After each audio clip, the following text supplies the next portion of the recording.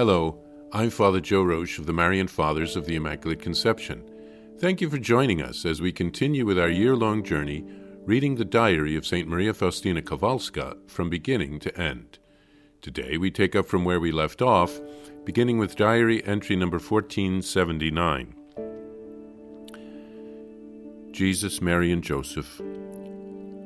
O my Jesus, in terrible bitterness and pain, I yet feel the caress of your divine heart. Like a good mother, you press me to your bosom, and even now you give me to experience what the veil hides. O my Jesus, in this wilderness and terror which surround me, my heart still feels the warmth of your gaze, which no storm can blot out for me, as you give me the assurance of your great love, O God. O my Jesus, midst the great miseries of this life, you shine like a star, O Jesus, protecting me from shipwreck. And though my miseries be great, I have great trust in the power of your mercy.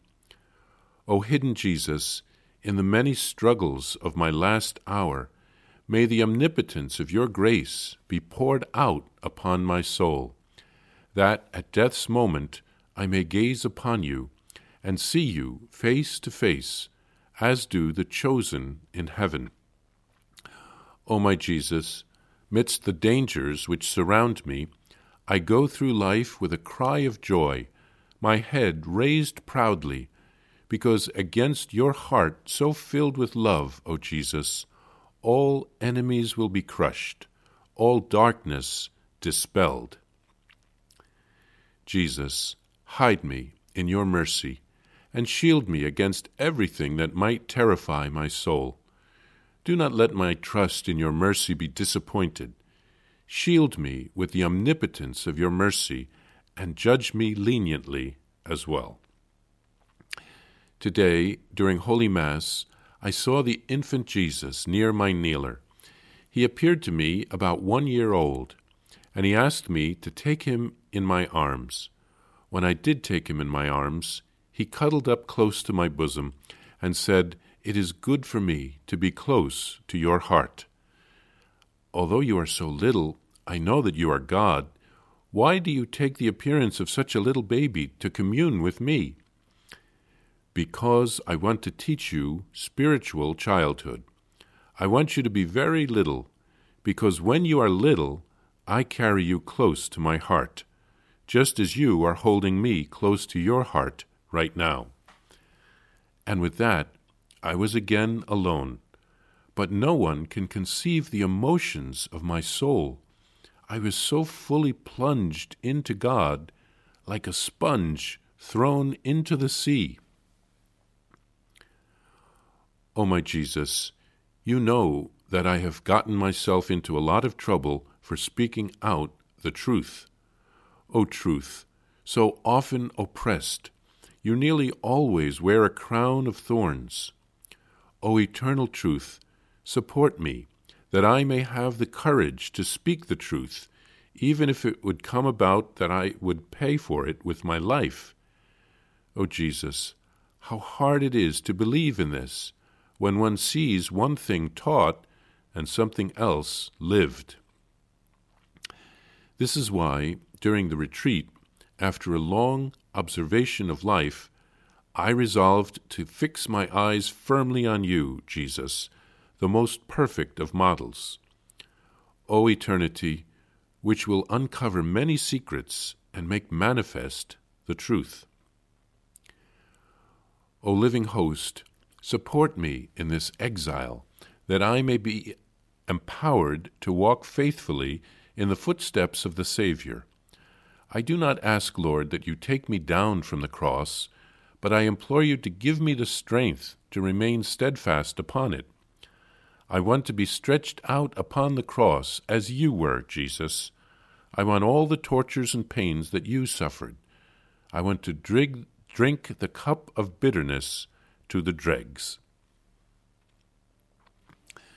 Here, St. Faustina writes a poem to Jesus. She asks his ongoing help and guidance.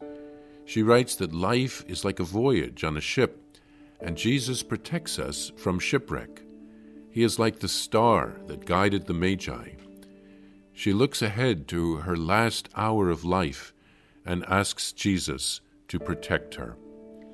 And she asks Jesus to protect her from all spiritual harm. And then Jesus appears to Faustina as an infant.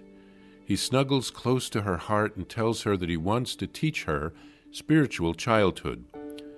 Jesus wants all of us to be little so that he can hold us close to his heart like one carries an infant with tender love. He will help us through all the difficulties of our life. And then Faustina writes of being fully absorbed in God like a sponge in the sea. Love transforms her. Faustina then writes an ode to the truth.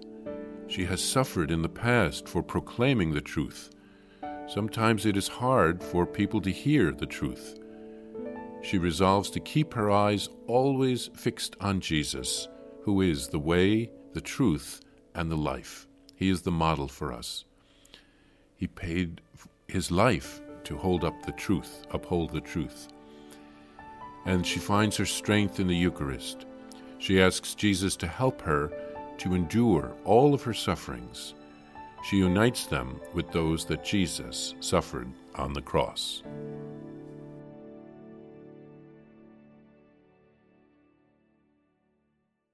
Please follow or subscribe to this podcast to receive the latest episodes and updates. If you have enjoyed this podcast, I invite you to leave a review. Reviews greatly improve our podcast ranking and will help other people throughout the world find St. Faustina's Diary in a Year. Remember, Jesus promised St. Faustina in Diary number 1075, souls who spread the honor of divine mercy are protected by God like an infant by a gentle mother. Please help us spread the message of divine mercy. Thank you, and God bless you. Visit shopmercy.org to order your copy of Divine Mercy in My Soul, the Diary of St. Maria Faustina Kowalska. It's available in print in English, Spanish, and Polish, and in English as an e-book, available now on shopmercy.org. Are you enjoying this podcast? I invite you to listen to more shows brought to you by the Marian Fathers of the Immaculate Conception. Join us daily for enriching spiritual content, which will help you on your journey with Jesus Christ. Simply visit DivineMercyPlus.org for a complete list of our shows.